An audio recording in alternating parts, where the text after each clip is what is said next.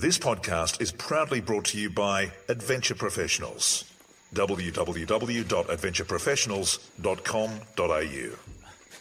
For me, Mission Ridge and Brigade Hill, the whole Kokoda campaign, more people need to know about it. I know everyone knows someone who's trekked Kokoda, but to actually understand the stories of what these young guys did, it's harrowing what they went through. They were staunch to the end, against odds uncounted, and they fell with their faces to the foe. Welcome to the Kokoda Track Podcast, hosted by former soldier Glenn Azar. This is the place to hear stories from those who've trekked Kokoda and gain tips and knowledge about what to expect on the track or to relive your own amazing experiences. The Kokoda Track Podcast, keeping the spirit of Kokoda alive. G'day guys and girls, Glenn Azar here, the Kokoda Track Podcast. Well, I was actually supposed to fly out to Kokoda last week. So I was meant to fly out on Tuesday for my first of a three-peat, so a pre-Anzac and then two Anzacs. So for all of you out there who are meant to be on the Kokoda track over the Anzac period, trust me, I feel for you, I really do. This whole situation is just, I don't know, like it's bizarre. Of course it's uncharted territory for all of us, but just the whole situation is, I don't know how it leaves me feeling, to be honest. I've been having great conversations with people. I've recently allowed our Not Dead Yet shirts to go out onto the market, which we don't normally do. And I did that because I feel like Not Dead Yet is, well, where it initially came from was this whole concept of we do what we do because we're not dead yet. It was meant to be a respect to mates of mine, people that haven't come back from overseas tours or that maybe have taken their lives when they've gotten back or just haven't lived a full life for whatever reason. That's what Not Dead Yet was about. But there's another side to it, and the other side is it's about strength and courage and resilience, and it's about standing up and saying, I'm not going to fall over. I'm not going to back down from this thing, whatever the challenge is, and in this case it's COVID-19. I'm not going to back down and bow down. I'm going to take it head on because I'm not dead yet. And that's kind of the resilience that I was trying to put behind it as well. So from that point of view, it's we put them out into the market and they went crazy. But I get a lot of people contacting me who were meant to do Kokoda with us over this period or who were doing Kokoda with other people and were just absolutely devastated that that will not be happening for them yet. And so I thought I'd talk briefly about that today and maybe an idea that I could help you with to get you through your Anzac Kokoda experience or the lack of the actual experience you're going to have. But I'll come to that in a moment. What I thought I would talk to first is don't give up hope through this whole period. We will get back to normal, a version of normal, whatever that's going to look like at the end of COVID-19. We will get back to that. And when we do, we'll be able to go and do all the things that we now probably have taken for granted, the socialising, the going out for dinner and breakfast and having coffee with friends. We'll get to do all of that stuff at the other end of this. We're just not getting to do it right now, but don't give up on it, because it is going to happen. You will get to go back to Kokoda or go to Kokoda. You will get to go on overseas trips and adventures. You will get to go and do things. So what you need to do right now is to look after yourself physically and mentally to get yourself through this process so that you come out stronger on the other side. A lot of people have messaged me saying, I've really lost my vibe for training. I've had people say, what do we do now to prepare because we can't go out trekking? Well, you can stay generally fit. Like you can do basic fitness stuff. There are so many people doing online programs. I'm running online programs myself through Project 180. I've got people in Melbourne and Perth and our normal clients from Brisbane sitting inside those groups. So anyone can do it. Any basic fitness activity and movement is going to keep you fit enough for Kokoda. You don't have to just be out trekking. Yes, ideally, we'd like to be doing that, but your general fitness level can be maintained and even improved through this process. And so it's a mental thing that's holding you back at the moment. It's the disappointment of the fact that you're not getting to go out onto the Kokoda track. I get all of that stuff. I understand it. I honestly do.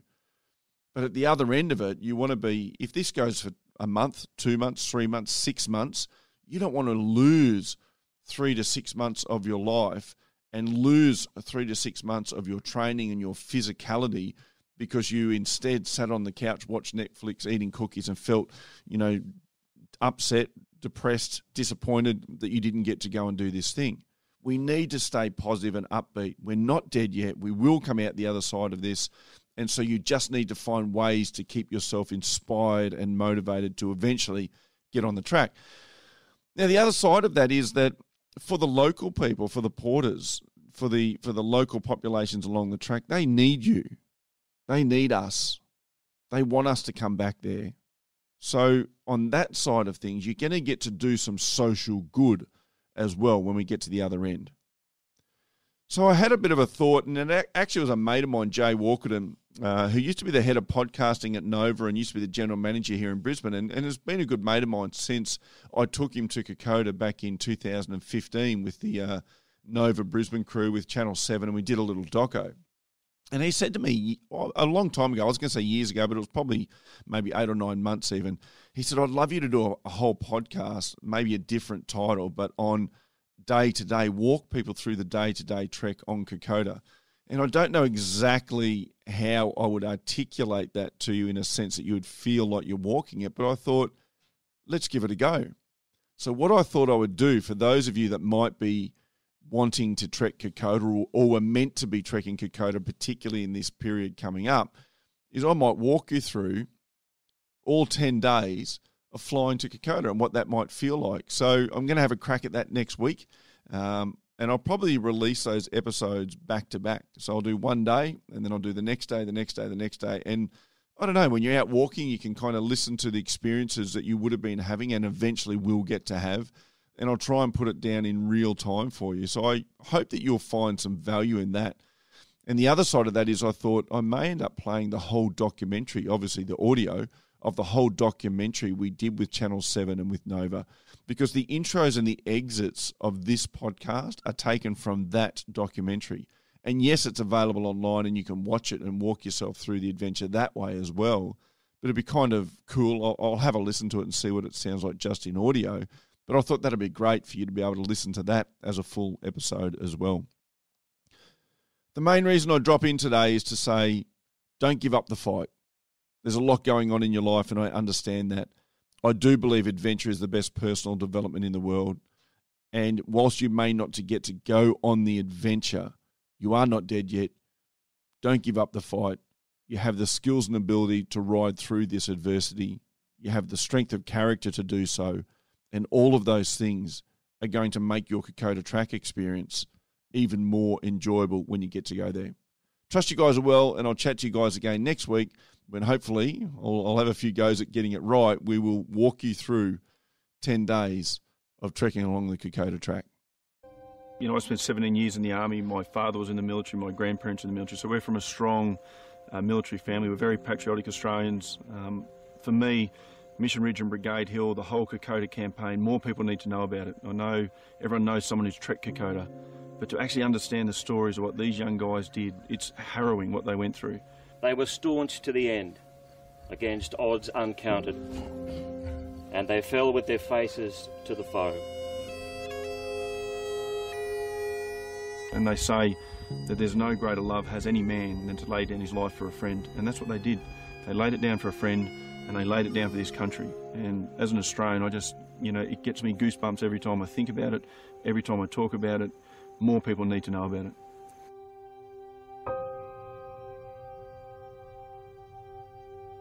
Today's service touched us all, but none more so than those who've also served. It's quite moving because I guess the significance of it is younger soldiers like myself, we were involved in campaigns such as Timor, Iraq and Afghanistan, and it is a great Australian trait that we are compassionate towards another nation. However, the battle for and along the Kokoda campaign, it is the last and only time where we have literally had to defend our nation. To be on the exact battleground that our forefathers once stood to defend our country, it's something very special. We also honour the gentle souls who stood beside our Aussie troops. Among our porters are the descendants of the Fuzzy Wuzzy Angels. Bringing back the wounded, just as steady as a hearse, using leaves to keep the rain off, and as gentle as a nurse. Slow and careful in bad places, on the awful mountain track, and the look upon their faces makes us think that Christ was black. Oh, arise, all you sons of this land. Let the sin of our joys to be free. Praising God and rejoicing to be Papua New Guinea. The bond between Aussies and the people of Papua New Guinea was forged in war, and it endures in peace.